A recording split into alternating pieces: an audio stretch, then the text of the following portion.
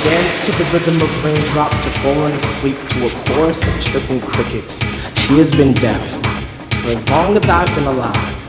And ever since the day I first turned 5, my father has said, Joshua. Those 9 letters felt like hammers, swung gracefully but unholy hands to shatter my stained glass innocence. It's a charge that can never be pieced back together, or through anything more than sever the ties between my sister and I. I'm waiting with patient numberless years, anticipating the second her ears would open like lotuses.